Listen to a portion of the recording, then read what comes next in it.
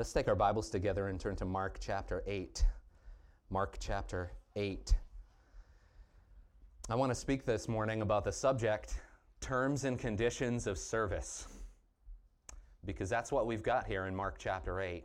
Jesus is laying down in no uncertain terms the terms and the conditions of service in the kingdom of God, and I think we'll see that as we go along. So Mark chapter 8, and I'm going to pick up reading this morning in verse 34. And calling the crowd to him with his disciples, he said to them, "If anyone would come after me, let him deny himself and take up his cross and follow me. For whoever would save his life will lose it. But whoever loses his life for my sake and the gospel's will save it. For what does it profit a man to gain the whole world and forfeit his soul? For what can a man give in return for his soul? For whoever is ashamed of me and my words in this adulterous and sinful generation, of him will the Son of Man also be ashamed when he comes in the glory of his Father with the holy angels." So reads God's inerrant and inspired and infallible and sufficient word. A couple of you that I'm friends with on Facebook might have noticed a couple weeks ago I posted a very funny looking photo of myself. I think they're all kind of funny, but this one was especially funny. I as soon as I heard about this app that was circulating around in pop culture, I downloaded the app because I wanted to see what I would look like when I was 70 or 80 years old. You know the photos I'm talking about. If you're friends with me, you saw the photo. Tripper, don't go on Facebook and put that up there right now. We want to move on. Yeah. And I got so excited when I saw these photos. I'm like, man, these look super realistic. What am I going to look like when I'm elderly, right? If you're 70 here today, no offense. So I downloaded the app and I opened the app up for the first time, and I'm all excited to go get my goofy picture of myself looking like I'm 80 years old, all gray and wrinkly and aged. And I'm all excited, and I open the app up, and one of the first screens when I open the app up is this long, top to bottom screen of these tiny little words in small print. It's all black and white. And I'm just skimming this first page of this text, and it's using all, this page has a bunch of words in it, all this legalese, these big complicated words that I've never used, I've never heard before, I don't have any idea what all this means.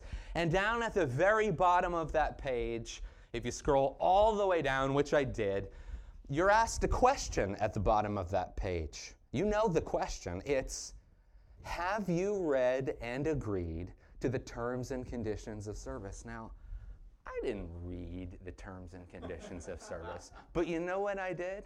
I clicked agree, and I went through the app, and I got my aged photo of Josh, and I was all excited. Lo and behold, later that night, the article started circulating and swarming that if you didn't read that and you just blasted through and clicked agree to go get your funny photo of yourself, you agreed to allow your facial recognition data to be harvested and sent through and stored on Russian servers. Ugh. Talk about regret. And most of the time when you just click agree and you don't really read the thing, most of the time, you're all right. You're not giving away some major, amount of privacy. There's not some dramatic invasion. But every once in a while, if you're not careful and you just click the agree button, you might be signing up for and agreeing to something you might wish that you hadn't clicked agree on. That's what Jesus is concerned with in the text that we've come to this morning in Mark chapter 8, verses 34 through 38. He's concerned that Peter, and by extension the rest of the apostles, have clicked the agree button. A little bit before the passage that we read, just to set this in context, after 2.5 years of teaching and training, all the truth that Jesus has poured into this, guys, it converges on the disciples and on Peter. And Peter makes his great confession in chapter 8, verse 29. You are the Christ. Jesus, I get it. I get the lesson that you've been trying to teach. You're the one. Among all these anointed ones, you are the anointed one. Among all the kings and the rulers of the earth, you're the ruler of rulers. You're the King of kings. You're the Christ. And Matthew gives us more of his confession. You're the Christ, the Son of the living God. And Jesus commends him in the parallel accounts. Blessed are you, Simon, son of Jonah. Flesh and blood has not revealed this to you, but my Father who is in heaven has revealed this to you. You've come to this understanding of the reality of who I am. I'm the Christ. You've come to agreement with who I am by grace through faith. Blessed are you. Let me tell you about what that means. So Peter and the rest of the apostles had a flawed view of the Messiah, of the Christ. They thought that Jesus came to be the conquering king, to lift the Roman boot off the fragile Jewish neck, overthrow the Roman oppressor.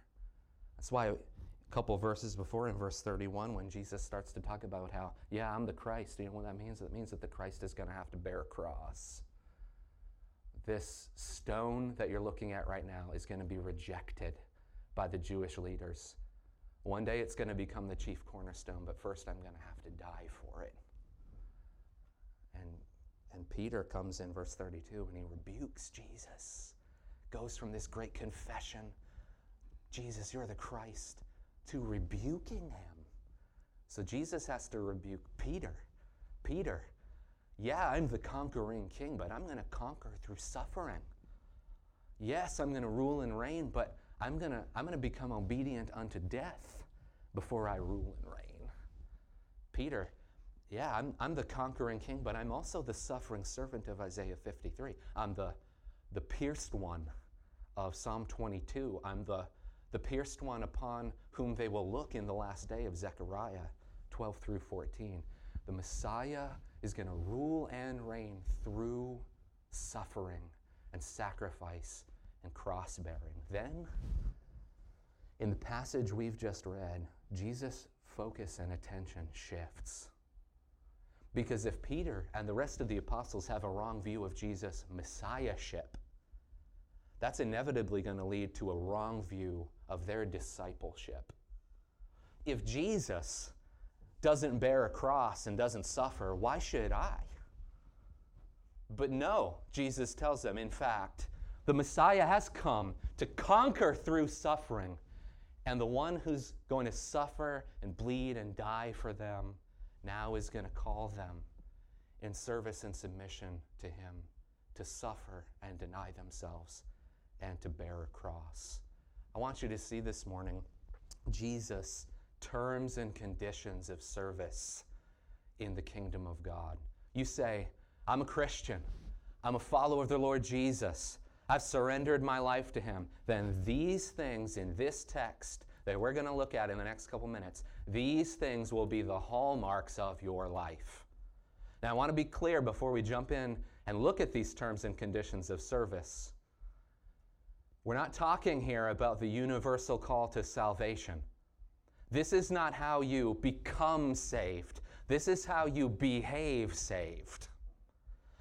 You want to read about the call to salvation, go take your Bible, sometime later today, read John 3:16.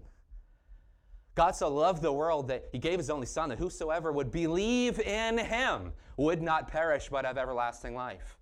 You want to know how to be saved. You want to know how to be ransomed and redeemed. You cast yourself wholly on the cross of the Lord Jesus Christ. He's your substitute. You're saved by grace alone, through faith alone, in Christ alone. That's the universal call to salvation, but that's not what we have here. What we have here is the universal call to discipleship.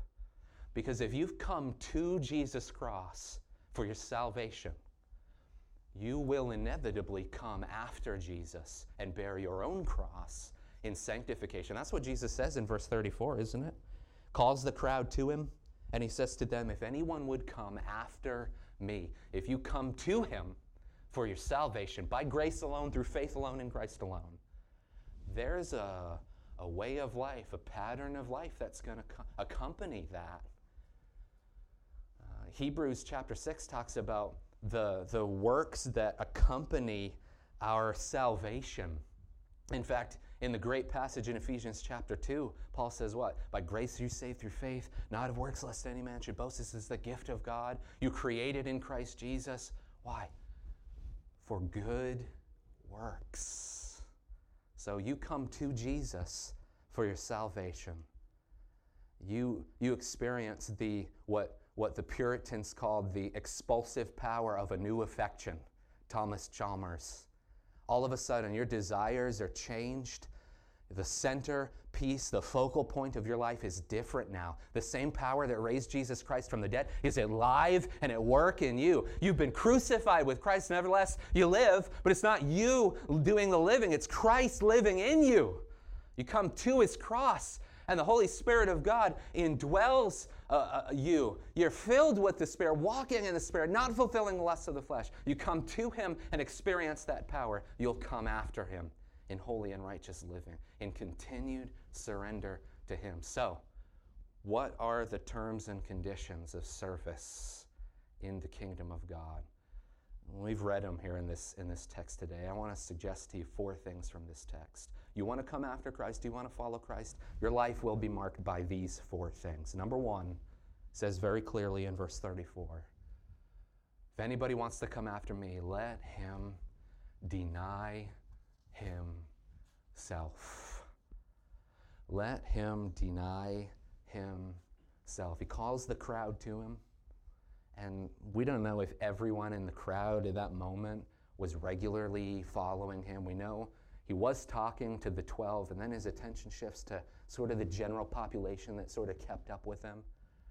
And now he's giving them in clear, black and white, bold terms what it means to come after him, what it means to be a true disciple, follower, student of the Lord Jesus Christ. And the first thing that you and I have got to get a good grip and understanding of, this is non-negotiable.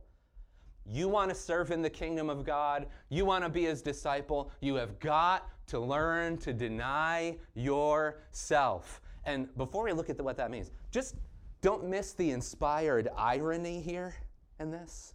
The one who denied himself. Philippians chapter 2 tells us, the one who denied himself, who let go of heaven's glory, who forfeited the independent exercise of his divine attributes, the one who took on a veil of human flesh, came in the likeness of men, came as a servant, became obedient. How obedient? Obedient unto death. How obedient unto death? Obedient unto death, even the death of the cross. The one who denied himself for them is calling them to deny themselves for him. Don't miss this. Because what Jesus is calling them to is a radical, when he calls them to deny self, he's calling them to a radical shift in the center of gravity in their galaxy. The whole focal point of their lives, the whole focal point of our lives, Christians, when we come to Christ and we want to follow him and come after him, the whole focal point, the center of gravity in our lives changes completely. It's not about me anymore. It's not about I. It's about Christ. It's not just about Christ even. It's about other people. It's about Christ and his gospel now. That's the center. That's the sun in your solar system if you've come to Christ. Deny yourself. And this is what Paul picks up on in Galatians 2:20, isn't it? I've been crucified with Christ. Nevertheless, I live, yet not I, but Christ that lives in me. And the life I now live in the flesh, sort of parenthetically, compared to the life I used to live, the life that I now live, now that I'm one with Christ, Now that I've come to him for salvation, the life I now live, I live by faith in the Son of God who loved me and gave himself to me. You want to be his disciple, you want to follow him, you've got to learn to deny yourself. The sin that Jesus ransomed and redeemed and rescued you from on the cross in your salvation is the sin that you've got to turn away from and mortify and crucify if you're going to be his disciple. You know why? Think about this for a minute. You're smart college students and professors. What letter is at the center of the word sin?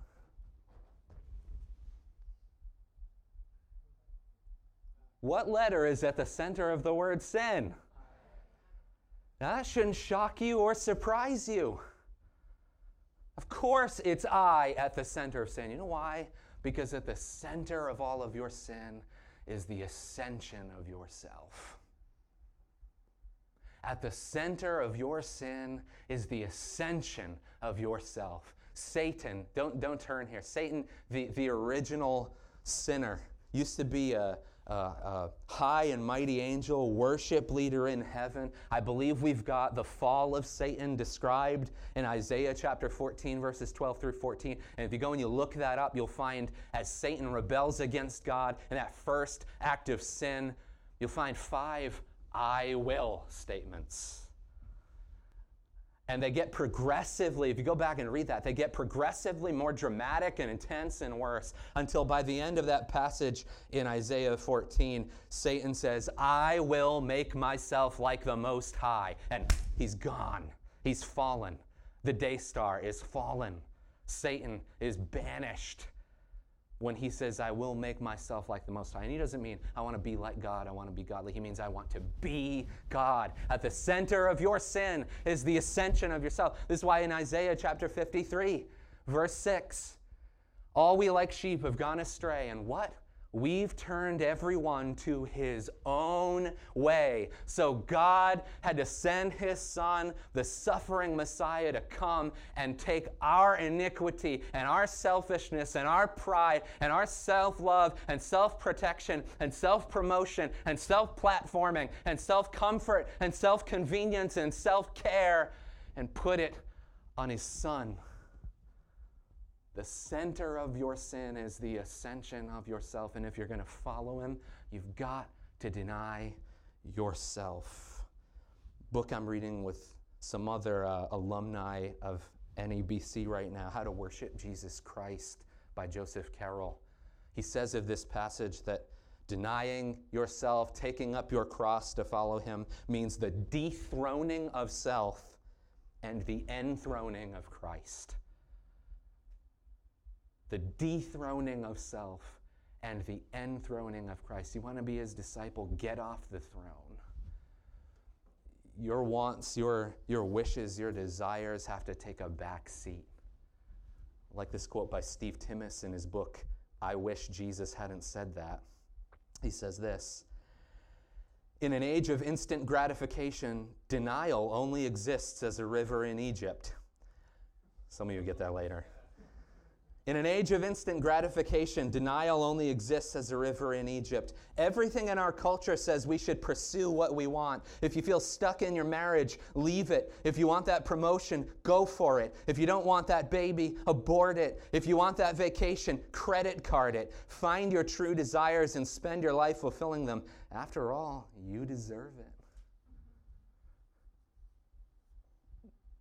You see, though, how this call to costly discipleship runs totally in the face of that. Jesus flips that worldly, carnal, selfish mentality on his head.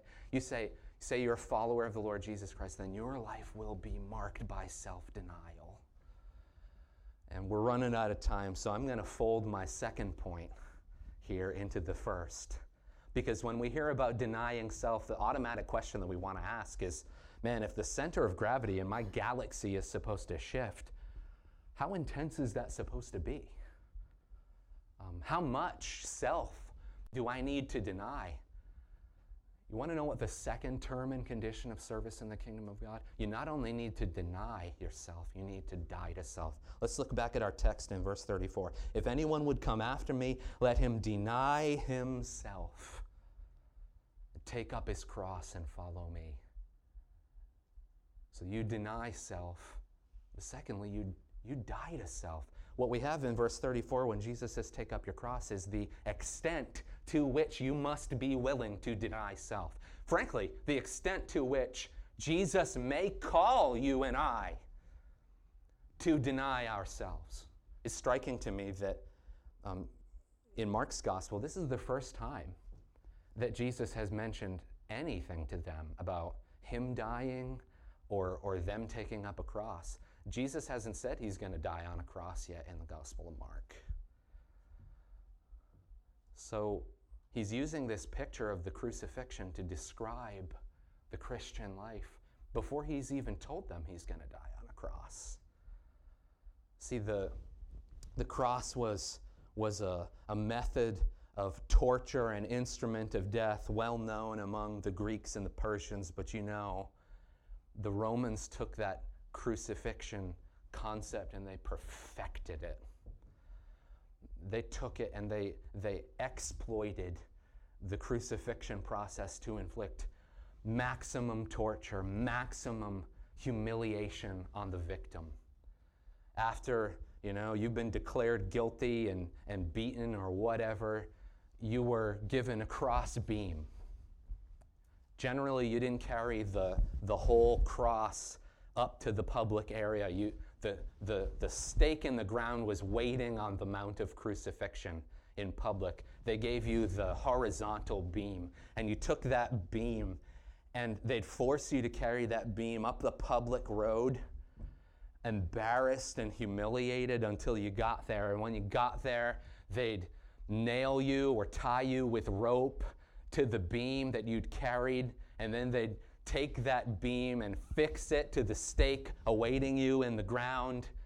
And they might pierce you, they might kind of mock you, but the idea was you're laying there naked, bloody, a mess, and they put the stakes in the crossroads so that everyone could see. They put them in busy intersections. You know why? So that everyone could see, this is what happens when you mess with Rome. You want to raise a fist to the Roman Empire, that's what's going to happen to you. So the cross was, in a sense, it was not just the end of a life. The cross was the end of a life lived in rebellion against the Roman Empire. So when Jesus tells his followers, you want to come after me, deny yourself, take up your cross, what he's saying is, you've come to me for salvation. Now take up your cross and follow me. The cross for the Christian signifies the end of a life lived in rebellion against Almighty God. You want to be my follower? You want to come after me? Take up your cross. Deny self-love, self-promotion, self-protection, self-platforming, self-comfort, self-convenience. The center of gravity in your life shifts. You're a crucified man. There's no turning back. You don't have any future plans. God controls your calendar. God controls your checkbook. God controls your ministry engagement. God controls your future, your destiny.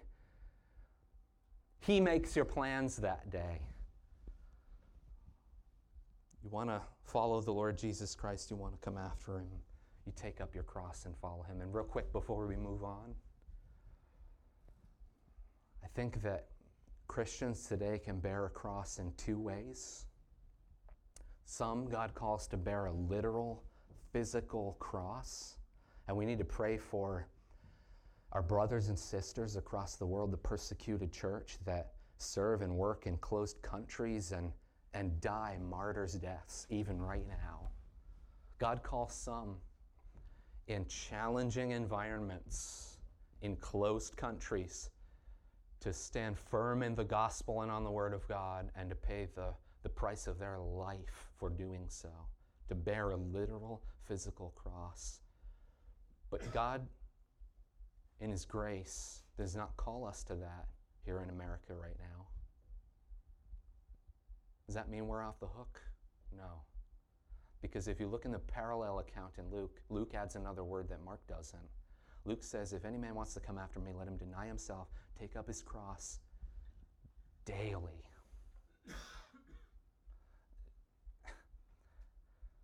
Don't misunderstand me here. Don't confuse what I'm saying. We need to pray for the persecuted church. We need to pray that God would grant them relief, that God would give them endurance. We need to pray for our brothers and sisters. What they experience is horrible. But can I tell you something? Jesus is calling you something, frankly, calling you to something even more difficult. When a martyr meets his death, when the sword is swung and the trigger is pulled, they breathe their last and it's over. And I don't mean to belittle that. It's serious. But in a moment, it's done. Faith is made sight, absent with the body, present with the Lord. Jesus is calling all those who follow after him and come after him, not just to die once, but to die 1,000, 100,000 spiritual deaths over his lifetime. God might not call you to bear a physical, literal wooden cross, but he's calling you in your lifetime to mortify self, to put to death self-will, self-desire, self-ambition, and to put him first. Dethrone yourself and put him on the throne where he belongs. You know George Mueller and the story of Mueller and everything that he was able to accomplish for the gospel. At one point had over 10,000 kids in his orphanages. He was helping and caring for more kids than the entire British government. Someone asked him one time, George, what's the secret to your success in the ministry? You know, what motivates you? How do you do this? How do you serve this way and sacrifice this way? And he answered that by saying this, what's the secret of my success? He said, there was a day when I died. Utterly died. Died to George Mueller, his opinions, his preferences, tastes, and will. Died to the world, its approval or censure. Died to the approval or blame, even of my brethren and friends. And since then, I've studied only to show myself approved unto God. I love that. There was a day that I died to George Mueller. And if you're a follower of the Lord Jesus Christ, that's your life every day. Dying to self, casting headlong your carnal, sinful, fleshly self off the throne and putting Christ on the throne where he belongs. You want to come after him, you got to deny yourself, number one. 2, die to self and take up your cross. Number 3, in verses 35 through 37, what I'm going to call debate yourself. So we deny ourselves and our self-will, our self-lust, our self-ambition. We died to self. That's the extent. Cross-bearing. That's the extent that we're to deny ourselves. Number 3, though, debate yourself. Starting in verse 35, Jesus kind of rattles off these four statements. Gar in the Greek. You can see, I'm reading out of the English Standard Version. Every verse, 35, 36, 37, 38, all begins with that word gar, for. What is Jesus doing? See, Jesus is smart. Jesus knows that the second you and I start thinking about this, we're sitting here in chapel. Yes, I want to serve God with my life. I want to lay it all on the altar. I want to be a living sacrifice, Romans chapter 12, verses 1 and 2. Jesus knows that the problem with a living sacrifice is that sometimes the living sacrifice wants to crawl off the altar. Jesus knows that you're sitting here all engaged and committed right now, but later tonight, you know what's going to happen?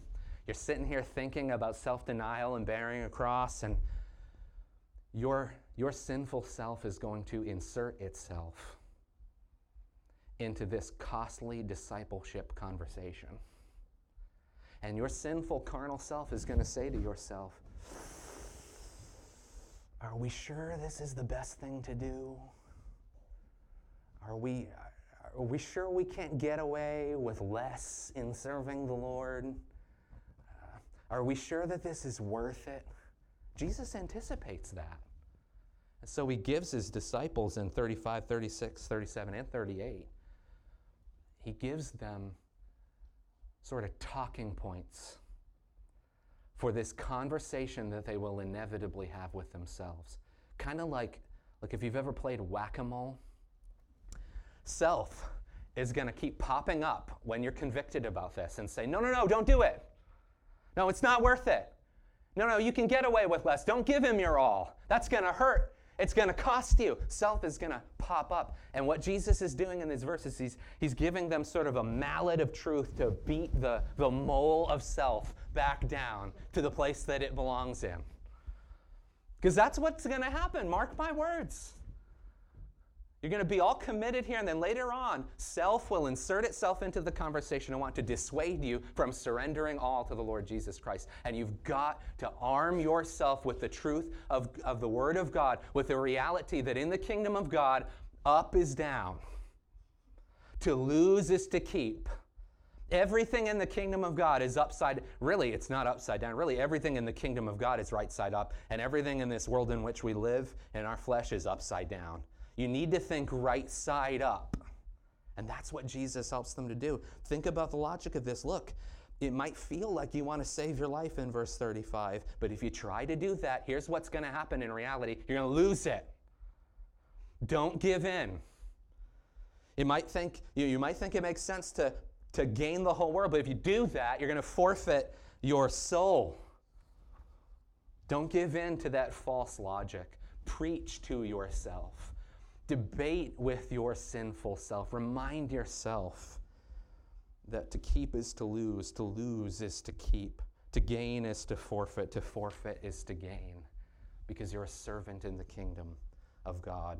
Love this quote from the Valley of Vision. Lord, high and holy, meek and lowly, let me learn by paradox that the way down is the way up, that to be low is to be high, that the broken heart is the healed heart, that the contrite spirit is the rejoicing spirit, that the repenting soul is the victorious soul, that to have nothing is to possess all, that to bear the cross is to wear the crown, that to give is to receive, that the valley is the place of vision. Let me find thy light in my darkness, thy joy in my sorrow, thy grace in my sin, thy riches in my poverty, thy glory in my valley, thy life in my death. You want to come after him? Your discipleship, your following him, needs to be underwritten with a clear, concrete confidence that it's worth it to bear a cross. This light momentary affliction, 2 Corinthians 4:17, is working in you an eternal weight of glory. Yes, crucifixion now, but then exaltation. Yes, sorrow and sickness and suffering and sacrifice now, but then glory. And when self wants to insert itself into the conversation and dissuade you from denying self and bearing your cross, you've got to remind yourself of the true, right truth and logic of the kingdom of God. Don't try to save your life here. You'll lose it then. Finally, quickly, in verse 38, number 4, you want to come after God and follow him. You want to be a disciple of the Lord Jesus. You deny yourself, die to self, debate yourself, and preach that truth to yourself. Finally, in verse 38, declare yourself. He says in verse 38, whoever is ashamed of me and my words in this adulterous and sinful generation, of him will the Son of Man be ashamed when he comes in the glory of his Father with the holy angels. You want to be his disciple? You say you've come to the Lord Jesus to follow him, and he saved you and given you a new heart, new desires. Then you know what? Everybody around you will know it. Your relationship with the Lord is personal, but it's not supposed to be private. Your relationship with the Lord is personal. He saved you. He's called you. In the time he's called you, in the place he's called you, for a mission that he's called you to. Your relationship with him is personal, but it's not to be private. There are no, Secret Service agents in the kingdom of God. So declare yourself. Declare yourself. You declare what he's done in and with and for and through you. You declare it with your words, with your works, and you declare it in water. You declare Him by telling people the truth of the Word and the gospel. You declare it by backing up those words with holy and righteous living. And then you declare it in the waters of baptism upon your conversion. Public testimony that I've been crucified with Christ. Nevertheless, I live, yet not I, but Christ who lives in me. That's who I am. And that's what you profess in the waters of baptism. So our relationship with Him is to be personal, but not private. The big motivation for declaring yourself, he says it there in verse 38. There's coming a day when the Son of Man, the Lord Jesus Christ, is going to return. And we know from church history in Acts chapter 1, He's ascended after His death, burial, and resurrection. He sits at the right hand of the Father, waiting on the Father's word to return for His bride. And Jesus says, be looking for that day, declaring yourself and your faith in light of that day. The first time that Jesus came, we're reading about it in the Gospel Mark. The first time He came, it was about bearing sin and guilt and shame. Your sin and guilt and shame, and my sin and guilt and shame. The first time He came, it was about bearing sin and guilt and shame. The second time that He comes, it's going to be about glory and rule and reign and sovereign authority. The shame He bore the first time gets reversed in His second coming. I got news for you. If you've trusted in Him, and Christ is in you, and you're in Him, your shame and guilt gets reversed with Him at His second coming. The crucifixion that you endure here below turns into exaltation with Him in glory. The suffering and the sacrifice that you give turns into an eternal weight of glory and exaltation when He comes again. Your shame and suffering gets reversed too.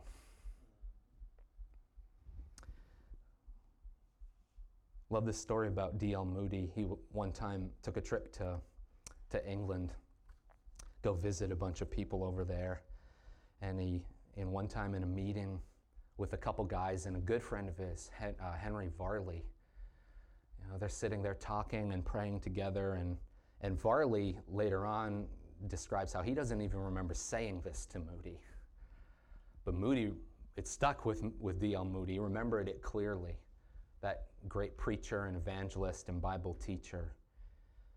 Moody remembers in this conversation in England, he remembers his friend Henry Varley saying, Moody, the world has yet to see what God will do with a man fully consecrated and surrendered to Him.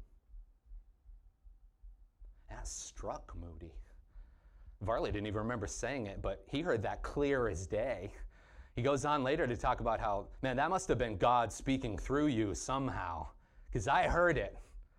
Later on that trip in England, he describes an experience he had sitting under the preaching and teaching of Charles Spurgeon, who we refer to affectionately today as the Prince of Preachers. And Spurgeon's up there preaching, and as Spurgeon is preaching on surrender and sacrifice, that quote rings through Moody's mind. Moody, the world has yet to see what God will do with a man fully surrendered to Him. And he says, as he's sitting there listening to Spurgeon, all that truth converged in a moment, and he realized, here are his words, not mine, he realized, no, he said, a man. Just a man. He did not say a great man, nor a learned man, nor a rich man, nor a wise man, nor an eloquent man, nor a smart man, but simply a man. I am a man. And it lies with the man himself whether he will or will not make that entire and full consecration. By the grace of God, I will be that man. And he says, when this truth converged on his soul in that moment, he looked back up to where Spurgeon was speaking, and he saw something he'd never seen before in his entire life. He didn't just see the high and mighty Prince of Preachers proclaiming from the pulpit. He saw a broken, feeble man being used by God to preach and proclaim the truth. Spurgeon wasn't doing the work. God was doing the work. As Spurgeon surrendered to the Lord. And Moody said, by the grace of God, I will be that man. These are the terms and the conditions of your service. Full surrender, full consecration, full crucifixion, full preaching to yourself, full declaration of the gospel to everybody around you. This is the badge you wear. So I want to ask you now before I pray, the world has yet to see what God will do with a man fully surrendered to him. Will you be that man? Will you be that woman? Will this be that school? Will you be those students? Will you be those staff and faculty? By God's grace, you can.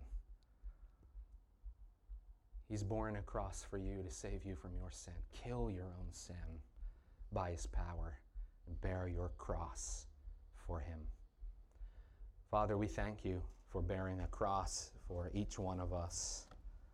Lord, we thank you for its power, that the explosive power of the Lord Jesus Christ's resurrection is alive and at work in us, killing our old sinful desires and putting new, godly, heavenward desires in their place. Lord, will you help us to deny ourselves, to die to ourselves? Help us, Lord, when this is a fight for us between the spirit that we now live in and the flesh that still wars against us. Help us to preach to ourselves, to remind ourselves that in your kingdom up is down, to lose is to gain. And Lord, will you make our light so shine before men in declaration of the gospel that men would see your good works and glorify our Father who is in heaven. Father, we thank you for the truth of your word and ask that by your word and your spirit and its power, you'd help us to live this way now. And it's in Jesus' name that I pray. Amen.